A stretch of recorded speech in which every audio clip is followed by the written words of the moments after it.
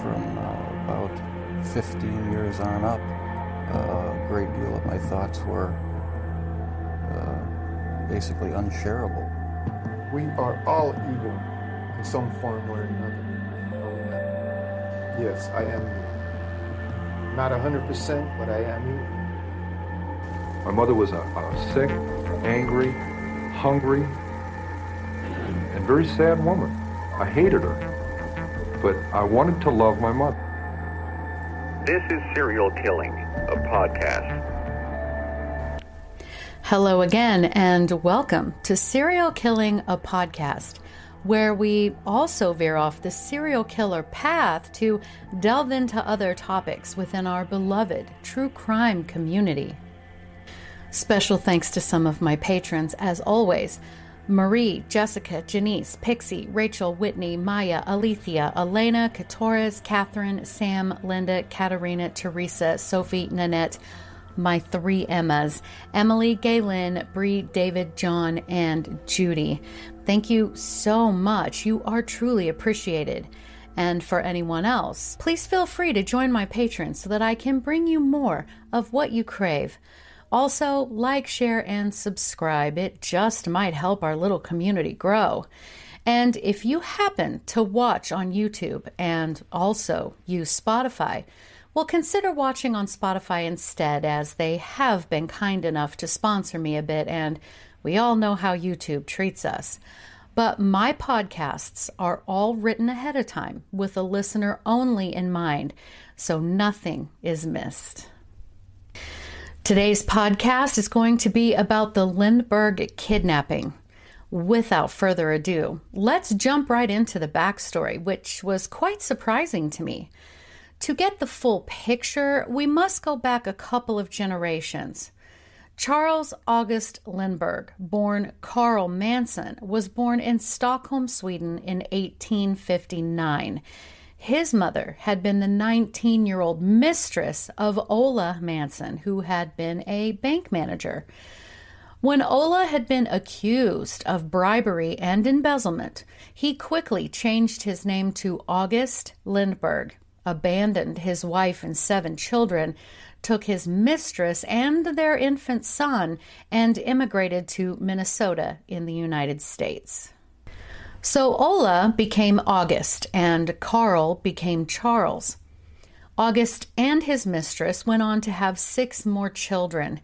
He owned a farm and did blacksmith work, finally marrying his mistress after 26 years. Little Carl, now young Charles, excelled in school and went on to law school at the University of Michigan Law School, graduating in 1883 at the age of 24. He was the prosecuting attorney for Morrison County, Minnesota for 2 years, then later was elected to serve in the U.S. House of Representatives in 1906 when he was around 47 years old. 10 years later, he campaigned to have a seat in the Senate, but was unsuccessful. Charles married a woman named Mary in 1887 when he was 27 years old. They went on to have 2, some sources say 3, daughters together. Unfortunately, Mary died in 1898. 2 years later, Charles married a woman named Evangeline. Now, Evangeline was an instant stepmother and was tasked with finishing raising Charles's daughters, and they didn't really get along. And blended families are difficult sometimes. The couple had 1 son together, though, Charles Augustus, in 1902. But Charles Sr. and Evangeline grew apart and wound up living in separate residences eventually.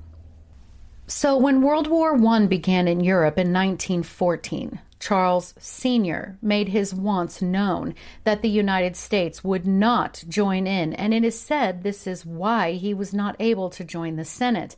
He lost the bid to another man who wanted the U.S. to get involved.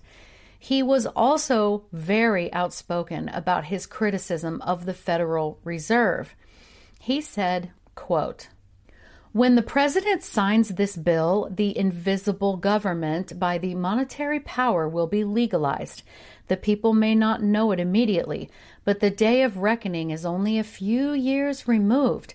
The worst legislative crime of the ages is perpetrated by this banking bill." End quote. And if you are familiar with the history and current issues with the U.S. Federal Reserve, well, you'll see what he meant and how correct he was. He actually brought articles of impeachment against members of the Federal Reserve Board of Governors, charging that they were involved, quote, "in a conspiracy to violate the Constitution and laws of the United States," end quote. Charles wrote and published Banking, Currency, and the Money Trust, as well as writing an anti-war strong attack titled, quote, "Your Country at War and What Happens to You After a War." The first chapter stated, quote, "It is impossible, according to the big press, to be a true American unless you are pro-British. If you are really for America first, last, and all time, and solely for America and for the masses primarily, then you are classed as pro-German by the big press, which is supported by the speculators." End quote.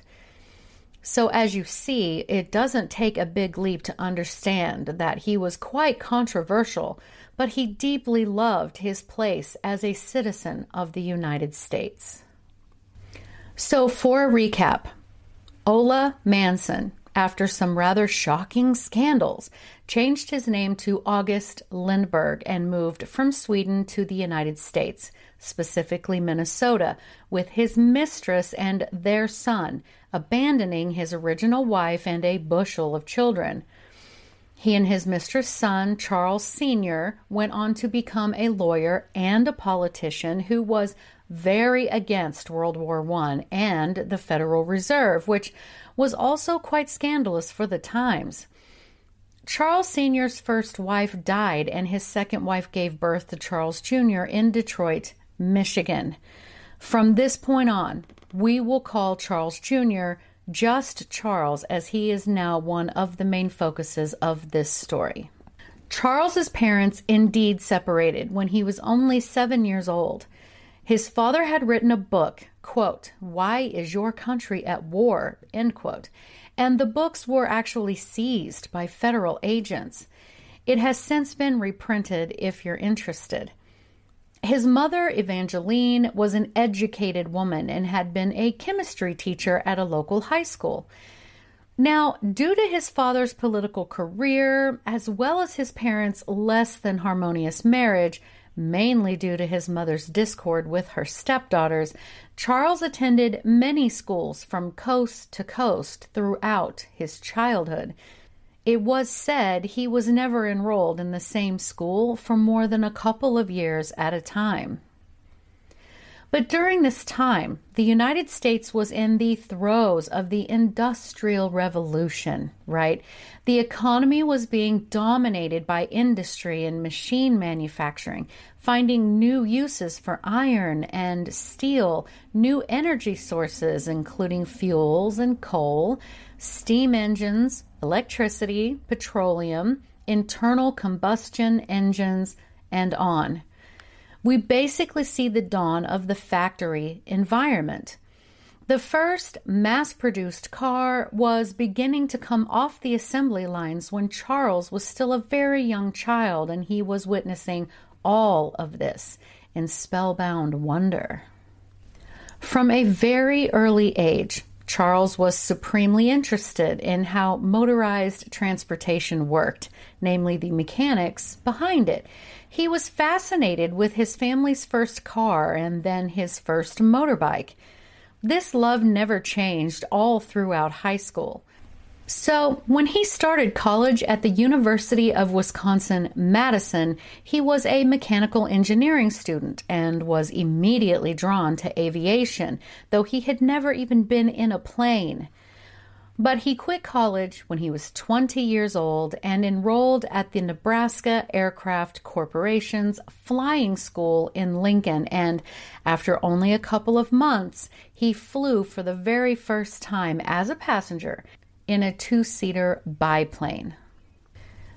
Now, whether or not he had been very aware of his father and grandfather's dealings with women or what, he later wrote about his feelings on the matter of romance. He criticized the other pilots that he had met early in his life, stating they were superficial womanizers. Charles had said that he believed his ideal relationship would be with a woman from good genes, in good health and highly intelligent, and that the relationship would be for the long haul.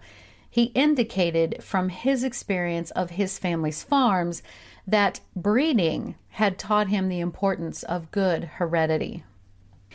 Anne Morrow was the daughter of Dwight Morrow, who was a partner at J.P. Morgan Company.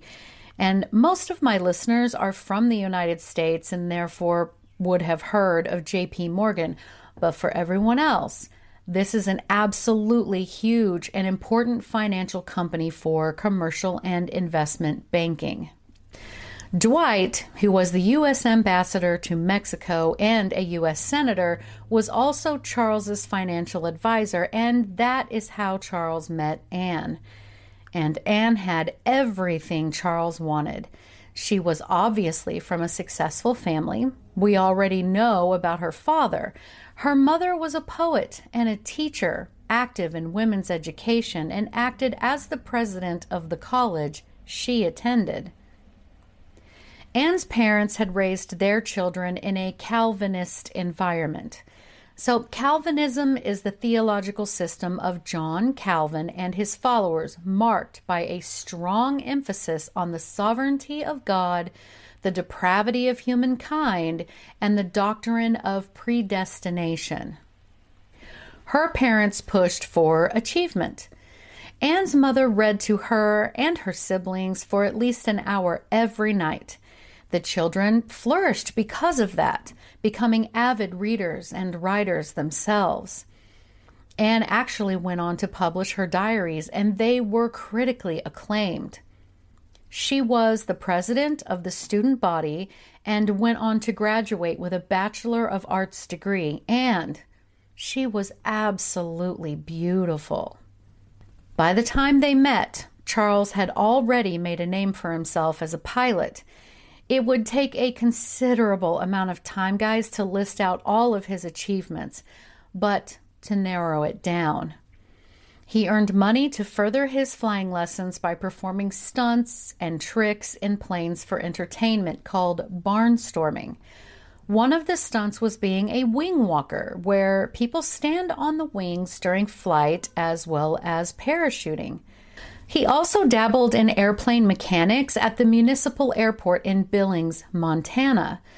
He soon purchased his first plane, which was a leftover World War I biplane named Jenny, for $500, which equates to around $8,500 today.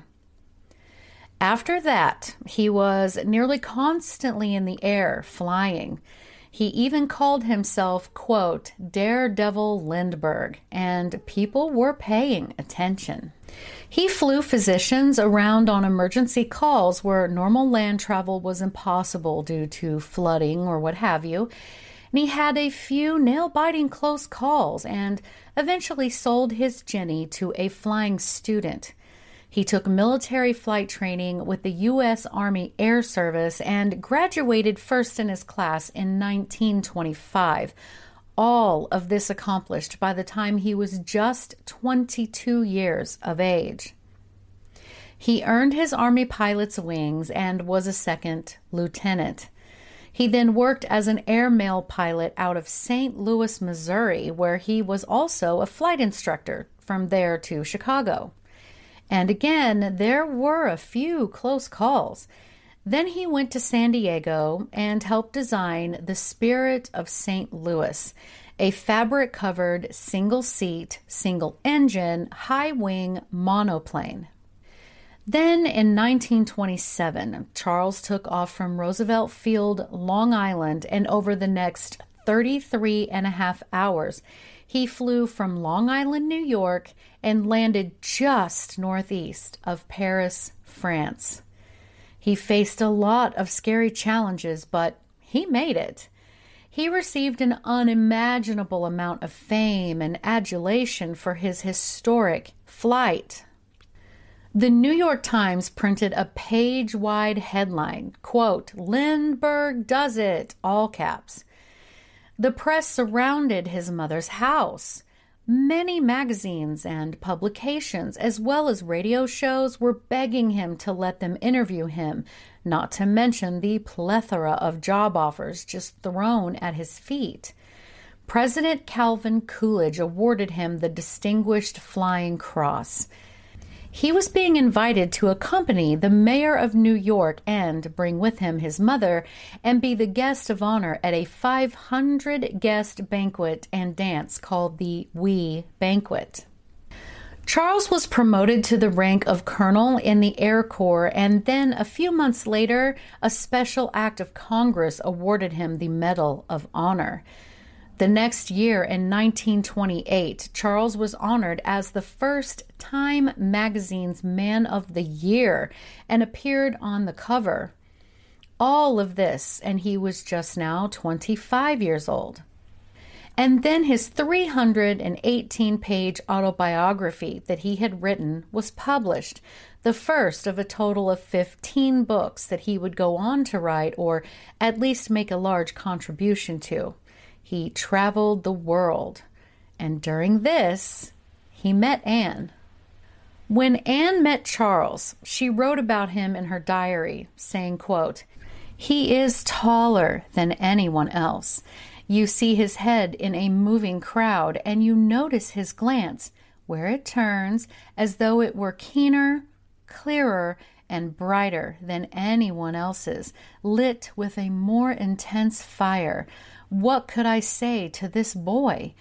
Anything I might say would be trivial and superficial, like pink frosting flowers. I felt the whole world before this to be frivolous, superficial, ephemeral." End quote. The pair were married in 1929 when Anne was 23 and Charles was 27. Charles had her flying in no time, and a year into the marriage, she became the first American woman to earn a first-class glider pilot's license. Together, this amazing couple explored and charted air routes between continents. I mean, guys, can you imagine? What a power couple. They were also the first to fly from Africa to South America. I mean, this is amazing stuff. So Charles and Anne had their first child, Charles. So I'm just going to call him Baby Charles to save on confusion. He was born in June of 1930. The new parents had purchased a beautiful, sprawling 390-acre estate on the rural outskirts of Hopewell, New Jersey, and they named the estate Highfields. They bought the estate for many reasons, one of them being that while they appreciated how much people loved them, and especially Charles, they wanted their home to be a bit removed from the constant cameras and media spotlight.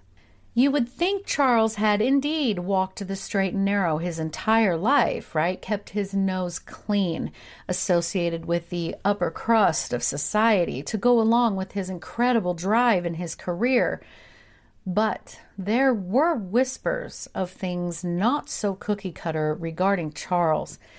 Some sources reported that Charles was a bit of a social misfit, a rigid loner that found what we would think of as cruel jokes as funny.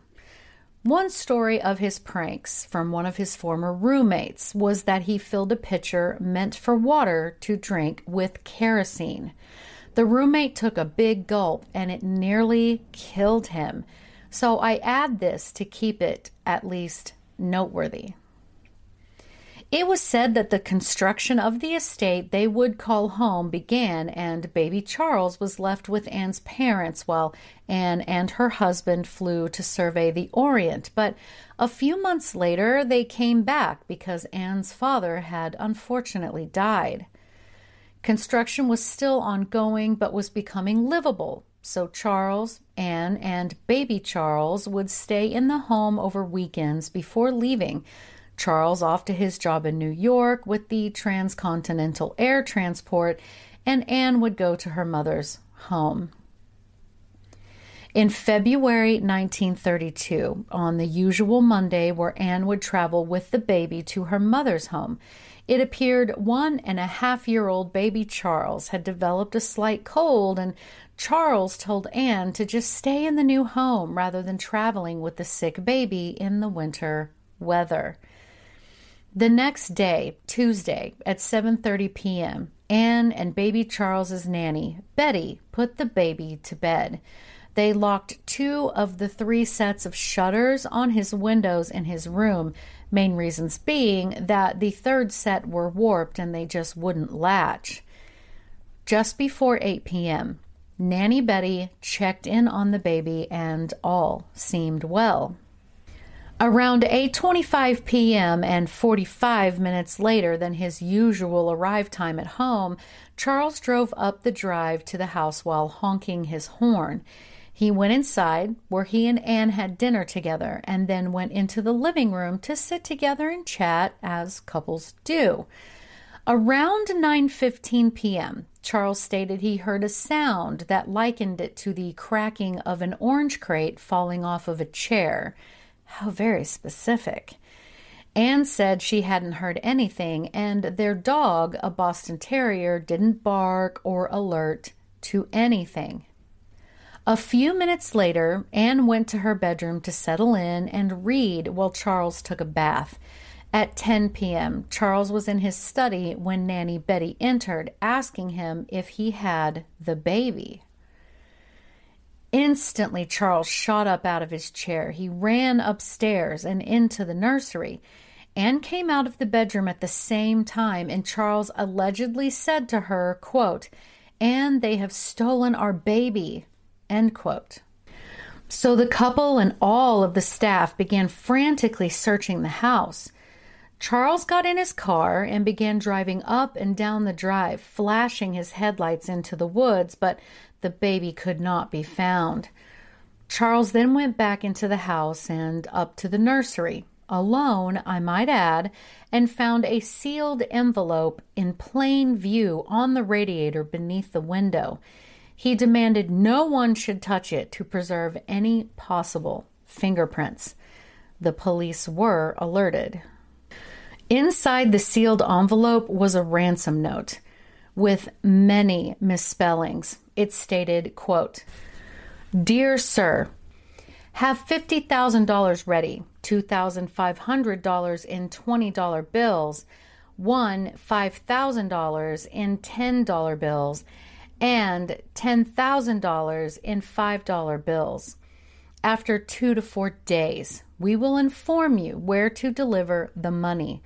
We warn you for making anything public or for the police, the child is in good care. Indication for all letters are signature and 3 holes." End quote. The ransom would be equal to $845,000 today. There were no real fingerprints on the envelope or letter, nor were there any fingerprints in the entire nursery, including the staff or both Charles and Anne, oddly. It appeared every surface had been wiped clean. An article written for New England Today Living stated, quote, "Minimal precautions were taken to preserve evidence outside the house, where the police found 2 holes in the soft ground below the nursery window with the warped shutters, the only window in the entire house that didn't latch from the inside. In the brush, they found an odd homemade ladder. Any other clues that may have existed were obliterated by the horde of police and press who trampled the grounds." End quote. The FBI files indicated that traces of mud were found on the floor in the nursery. Footprints, impossible to measure, were found under the nursery window. 2 sections of the ladder had been used to reach the window. One of the 2 sections was split or broken where it joined together, meaning it had broken during the kidnapping, which was most likely what Charles had heard. There was no blood anywhere in or around the crime scene, along with no fingerprints. The police questioned all household members and staff, and their personal lives were investigated. Charles appealed to all friends and acquaintances to help him spread the word to the kidnappers in an attempt to get them to begin negotiations. It was said that even certain, quote, underworld characters were dealt with in attempts to contact the kidnappers, which brought forward clues that were investigated and exhausted. The next month, a second ransom note with odd misspellings again was received by Charles. It said, quote, "Dear Sir, we have warned you not to make anything public. Also, notify the police. Now you have to take consequences. Means we will have to hold the baby until everything is quiet. We cannot make any appointment just now. We know very well what it means to us. It is really necessary to make a world affair out of this, or to get your baby back as soon as possible. To settle those affairs in a quick way will be better for both. Don't be afraid about the baby. Keeping care of us day and night. We also will feed him according to the diet. We are interested to send him back in good health. And ransom was made us for $50,000. But now we have to take another person to do it and probably have to keep the baby for a longer time as we expected. So the amount will be $70,000, $20,000 in $50 bills, $25,000 in $20 bills, $15,000 in $10 bills, and $10,000 in $5 bills. Don't mark any bills or make them from one serial number. We will inform you later where to deliver the money. But we will not do so until the police is out of the case and the papers are quiet. The kidnapping we prepared in years, so we are prepared for everything." So the kidnappers asked for an additional $70,000, which is roughly $1.18 million today. The governor of New Jersey called for a police conference. Prosecuting officials were in attendance, as well as police authorities and government representatives. They discussed possible theories and procedures that could be followed. Private investigators were also on the investigation, hired by Charles and Anne's attorney. 2 days later, the second ransom note was received. A third was received by Charles and Anne's attorney, again with many misspellings. It stated, quote, "Dear Sir, did you receive our letter from March 4? We sent the mail on one off the letter near Borough Hall, Brooklyn. We know police interfere with your private mail. How can we come to any arrangements this way? In the future, we will send our letters to Mr. Breckenbridge at 25 Broadway. We believe police captured 2 letters and let not forwarded to you. We will not accept any go-between from your sent. We will arrange these later. There is no worry about the boy. He is very well and will be fed according to the diet. Best dank for information about it. We are interested to send your boy back in good health. It is necessary to make a world affair out of it, or to get your boy back as soon as possible. Why did you ignore our letter, which we left in the room? The baby would be back long ago. Why would you not get any result from police, because our kidnapping was planned for a year already? But we were afraid the boy would not be strong enough. Our ransom was made out for $50,000, but now we have put another to it as properly have to hold the baby longer as we expect. So it will be $70,000, $20,000 in $50 bills, $25,000 in $25 bills, $12,000 in $10 bills, and $10,000 in $5 bills. We warn you again to not mark any bills or take them for one, sir. No, we will inform you later how to deliver the money, but not before the police is out of the case and the papers are quiet." End quote. The next day, a fourth ransom note was received by an accepted kind of go-between that stated, quote, "Dear sir, if you are willing to act as go-between in the Lindbergh case, please follow strictly instruction. Handle enclosed letter personally to Mr. Lindbergh. It will explain everything. Don't tell anyone about it. As soon as we find out the press or police is notified, everything are cancel, and it will be a further delay. After you get the money from Mr. Lindbergh, put these 3 words in the New York American money is ready. After notice, we will give you further instruction. Don't be afraid. We are not out for your $1,000 keep it. Only act strictly. Be at home every night between 6 and 12. By this time, you will hear from us." End quote. Now, the enclosed letter said, "Dear sir, Mr. Condon may act as go-between. You may give him the $70,000.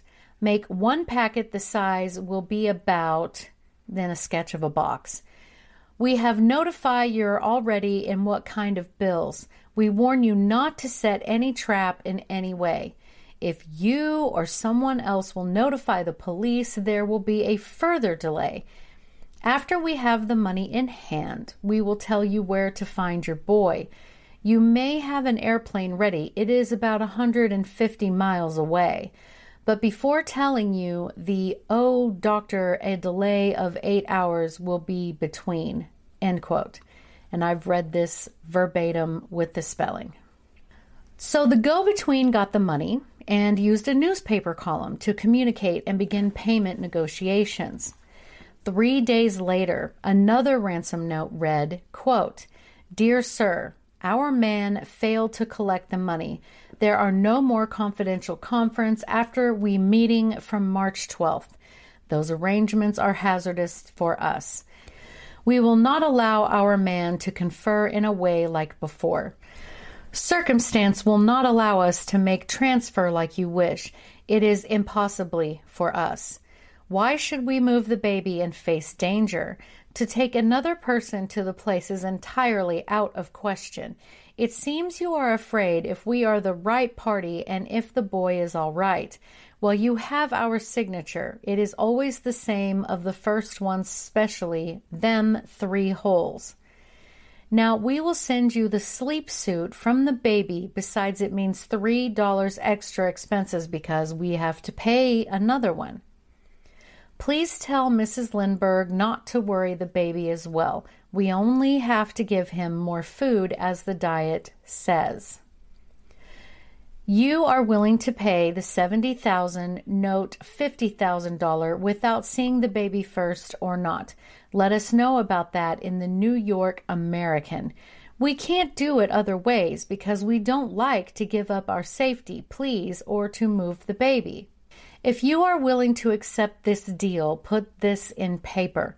I accept money is ready. Our program is. After 8 hours, we have the money received. We will notify you where to find the baby. If there is any trap, you will be responsible for what follows." End quote. The promised pajamas were delivered to Charles and were positively identified. Back and forth, this is how it went for 2 months. Professionals examined each note, including the common signature of 2 blue circles crossing with a red circle in the middle and 3 black dots, and determined they were all written by the same person. They said that based on the misspellings and the use of odd English, the writer must have been German and hadn't spent too much time in the United States. The latter was also examined. It was determined that the ladder had been built by someone who was familiar with working with wood and had some experience in building, but the ladder construction itself was not correct. There were no fingerprints on the ladder either.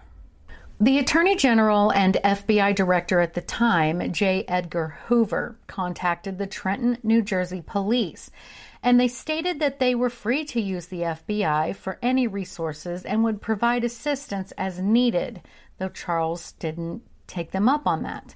You must remember that Charles and Anne were top-tier societal celebrities at the time. The entire country and parts of the world were paying very close attention to news about baby Charles. New Jersey State Police offered a $25,000 reward for information pertaining to the case, which would be upwards of $422,700 today. All of this, and Anne was pregnant with her and Charles' second child. Charles was getting quite frustrated at the lack of progress in finding his son, and the ransom payment was put together, packaged in a wooden box. The money included some gold certificates, which were actually about to be withdrawn from circulation, making those much easier to identify when cashed in, and then also money, but the serial numbers on the bills were noted. On May 12th, 1932, 2 months and 10 days after baby Charles had been kidnapped, his remains were found. A delivery truck driver and his assistant were driving down the road when one needed to relieve himself, and they pulled over so that he could go have the privacy of a tree, 4.5 miles south of the Lindbergh home. The assistant discovered the body of a toddler there. According to the site crimeofthecentury.weebly.com, baby Charles's body was face downward, covered with leaves and insects. There was not much more than skeletal remains. The vegetation around those darkened to show that there had once been more. The left leg was missing from the knee down. The left and right arms were both missing as well. The remains were so badly decomposed that it was difficult to tell whether the child had been a male or a female initially. But the cause of death was pretty obvious: blunt force trauma to the head. The remains showed a massive fracture to the skull, and it was determined the body had been there for 2 to 3 months, which matched the timeline of the missing baby. Also found were his baby clothes and a burlap sack near him. Unfortunately, the nanny and Charles were forced to go identify the remains, which a photo of can be found online. It's a very sad and disturbing picture. I cannot imagine having to do that for your own child. But after positive identification, baby Charles was cremated the next day. Anne gave birth to their second son, John, 3 months later. There was a big investigation during the time after baby Charles was found. The President of the United States himself got involved, but officials began to suspect that the kidnapper or kidnappers had been someone the Lindberghs personally knew. But a couple of people that had been suspected, even one, ended her own life over the pressure, but both had solid alibis and were completely cleared. So they began trying to track and trace the ransom money, and remember, they had made it to where it was all traceable. So a presidential order came down stating all gold certificates were to be turned in and exchanged, and a few days later, before the deadline, a year after the remains had been found, one man by the name of J.J. Faulkner had exchanged $2,980 or $50,380 in today's money. The address he left was visited, but no one by that name lived there. As far as the bills and their movement, Over a more than 2-year period, a number of them were spent throughout New York City, and it was determined they were being spent along the route of the Lexington Avenue subway, which connected the Bronx with the east side of Manhattan, including the German-Austrian neighborhood of Yorkville. So in September 1934, 2.5 years after the kidnapping, a Manhattan bank teller noticed a bill that traced back to the ransom that had a New York license plate number written in the margin. That was traced back to a nearby gas station, whose owner stated he had written that there because the customer had been acting suspicious. The plates belonged to a man named Richard Hauptmann, who lived in the Bronx. He was an immigrant from Germany who had had a criminal record.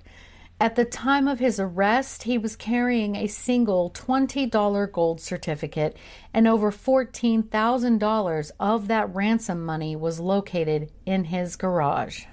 After being arrested, questioned, and knocked around, if you will, he stated that the money had been left with him by a friend of his named Isidore Fish, but this man had died a few months prior after going back to Germany of tuberculosis.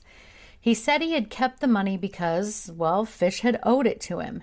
He never wavered from his innocence regarding baby Charles. At his residence, they found a sketch of a ladder that was similar to the one found at the crime scene. A piece of wood was found in the attic of the home and appeared to match the wood used in the ladder. Richard had also apparently been absent from work on the day of the ransom money delivery and then quit immediately after. His handwriting appeared to match the ransom note. He was convicted of murdering the baby and extortion of Charles Lindbergh and sentenced to death by electrocution in April 1936.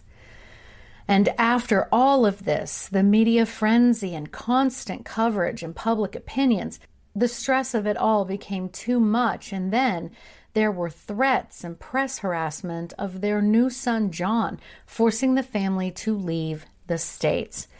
They uprooted and moved to a house in Kent and eventually moved again to a small island off the coast of France. Another son, Land, was born in 1937. The family moved back to the U.S. in 1969, and the couple had their first daughter, baby Anne, in 1940. Mother Anne wrote a 41-page booklet titled, quote, "The Wave of the Future, A Confession of Faith," which became a bestseller nearly immediately. She and her husband were very much against the U.S. getting involved in World War II, which actually became their, quote, fall from grace with society, making people believe that they might have been Nazi sympathizers. The couple had another son, Scott, born in 1942, and their last child, a baby girl named Reeve, in 1945. The couple moved around some, but the couple were married 45 years. It is said that Anne had a 3-year-long affair in the early 50s with her personal doctor, but that was nothing compared to the affairs that Charles had. In 1957, in Germany, he met and fell in love with a hat maker. He was 55 and she was just 31 years old. They continued their affair until he died in 1974. Together, they had 3 children, Dirk, Astrid, and David. He visited his secret family a few times a year, but never revealed himself to be the father of them. At the same time, Charles was also having an affair with the hatmaker's sister, and they too had 2 children together, with him never revealing he was their father either. And then he was also having an affair with his German translator and private secretary. Together, they also had 2 children, and again, the fatherhood was kept a secret. So much for his declaration of what relationships were supposed to be. Eventually, one of the children confronted their mother, and long story short, all of the children in Germany discovered that George had been their father, who had always supported each of the families, though. His original family found out, and the youngest daughter, Reeve, became very active in integrating them all as family. DNA testing has proven all of this to be true.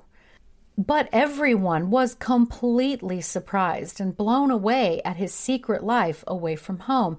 No one had a clue. In total, Charles fathered 13 children with 4 women. Anne later suffered a series of strokes that left her cognitively and physically disabled in the early 1990s. In 1999, she developed pneumonia and died in 2001 at the age of 94. Reeve wrote a book about her final years titled, quote, "No More Words." Anne won several honors and awards throughout her life for her writing and flying. She is a member of several halls of fame. Charles himself spent his last years in Hawaii and died from lymphoma in 1974 and is buried in Maui.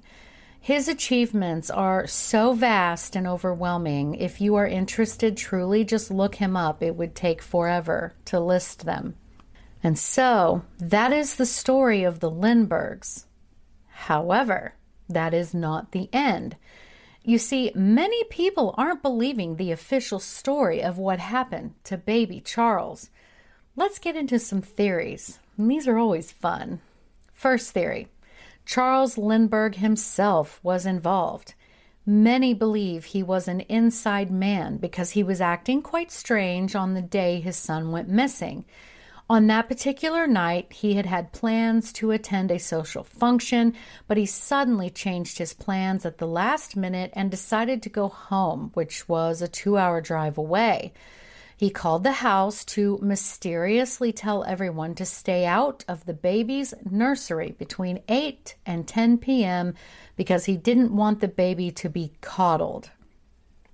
Then once it was discovered the baby was missing, Anne and the house staff, of course, searched the nursery and the rest of the house, and no one saw the ransom note envelope, yet Charles found it when he was looking in the nursery by himself. Also, he had pulled a prank on his wife before with baby Charles when he had hid him in a closet and then left his poor wife and the nanny tearing through the house trying to find him. Of course, that kind of dark humor isn't funny in the slightest, but we already know he had a penchant for over-the-line orneriness. The theory is that perhaps he intentionally or accidentally dropped baby Charles while climbing out of the window with him, or perhaps leaning him out of the window, which would explain the severe head trauma, then hid him out in the woods to conceal what happened. Another side theory is the one where that baby Charles was physically disabled and Charles arranged the kidnapping as a way of sending the baby to be raised in Germany. Charles's involvement would also make sense due to the dog never barking, Charles's insistence and stay at the house when she had usually left to go to her mother's, and also the fact that an outsider who wasn't immediately familiar with the family and the house wouldn't know which window to approach after a half-mile long drive or hike up from the road to the house. And then there's the business of Charles ordering the baby's remains to be cremated before a full official autopsy could be performed. Another theory is that baby Charles was never murdered and that he had survived. In fact, many men have come forward claiming to be the Lindbergh baby and that the kidnapping had been a plot against the family for a whole host of reasons and were raised by another family.